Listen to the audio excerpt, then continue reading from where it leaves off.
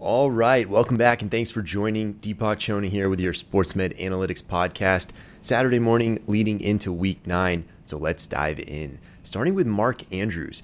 Now, week 8 video suggested an AC joint sprain of his shoulder. The fact that this kept him from returning in the game suggests at least a moderate severity injury.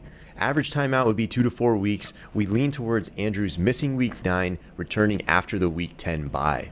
On his teammate, Gus Edwards, we would lean towards Edwards also missing week 9. Solid chance to return week 11. Again, they have that week 10 bye. His hamstring issue is reportedly minor, but strong hamstrings protect that freshly reconstructed ACL he just got. So we'd expect the Ravens to be a little bit on the slow side here with Gus Edwards. On Keenan Allen, wide receivers average 4 to 6 weeks for these in-season hamstring re-aggravations. With Allen sustaining his re-injury leading up to week 8, it wouldn't really be surprising to see him sit out multiple weeks even from here. When Allen does come back, he'll likely initially be on a snap count and have a high re-injury risk. On his teammate Mike Williams, the week 7 injury video looked like a severe high ankle sprain. That would average 4 to 6 weeks for wide receivers. The performance impact and the performance dip really tends to last the full 6 weeks. So even if he plays before that point, we would anticipate limitations. On DeAndre Swift, now week 9 status to be determined. He was very likely on a planned snap count in week 8, hence the limited production.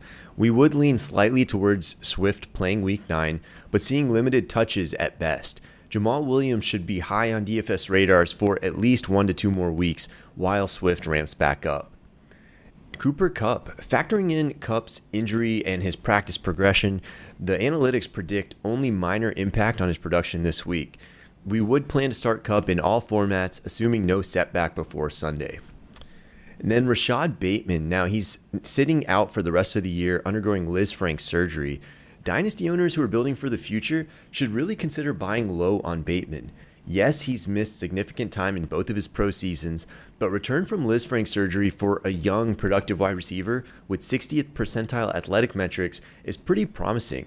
Playing week 1 of 23 is a very realistic goal, and the SportsMed Analytics algorithm projects return of his performance around the halfway point of next season. For reference, this is the same injury that Travis Etienne just had last year.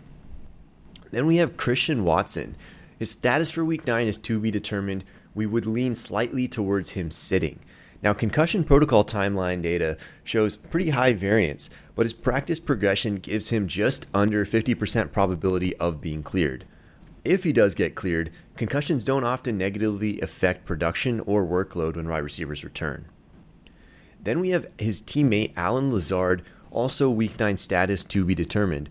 His comments suggested a shoulder partial dislocation, and with that, probably a tear of the labrum.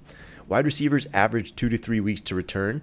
He's now at 2, and based on his practice reports, we would lean slightly towards Lazard playing. We wouldn't be looking to start him at DFS since he does project to have a moderate, about 15 to 20% production hit this soon from the injury. And then Jonathan Taylor. Now, a re-aggravated high ankle is unfortunately very bad news for Jonathan Taylor. Even mild resprains do tend to cost at least 2 weeks, so it would be pretty surprising to see him play before week 11. Then Van Jefferson. Now, he did play last week. Expect a rapid ramp up for Van Jefferson. He's now 3 months removed from knee surgery, so he'll likely be back soon to full explosiveness levels. We wouldn't roll the dice on starting him just yet, but he has the potential to be a sneaky good DFS value in the coming weeks. Keep him on your buy low radars for season long and dynasty. And then Darren Waller. True game time decision, we would lean slightly towards him playing. If active, data projects a moderate 15 to 20% performance dip based on the inferred injury severity and his practice progression. And then for my Eagles fans, we have Jordan Davis. Reporting suggested 4 to 6 weeks. Our data suggests that in larger NFL athletes, they do tend to average on the higher side of that, about 5 to 6 weeks for return. Full production usually would take about 8 weeks in severe cases. And then we have DK Metcalf. Now, we expect pretty significant improvements over the coming 2 weeks.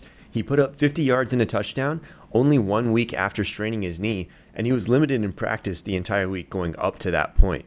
He's now back at full practice, and his knee is very likely feeling a lot better now. So expect big improvements from DK Metcalf in the next few weeks. And that is all we have for today. Don't forget to hit us up with your questions on Twitter at SportMDAnalysis and Instagram at SportsMedAnalytics. Till next time.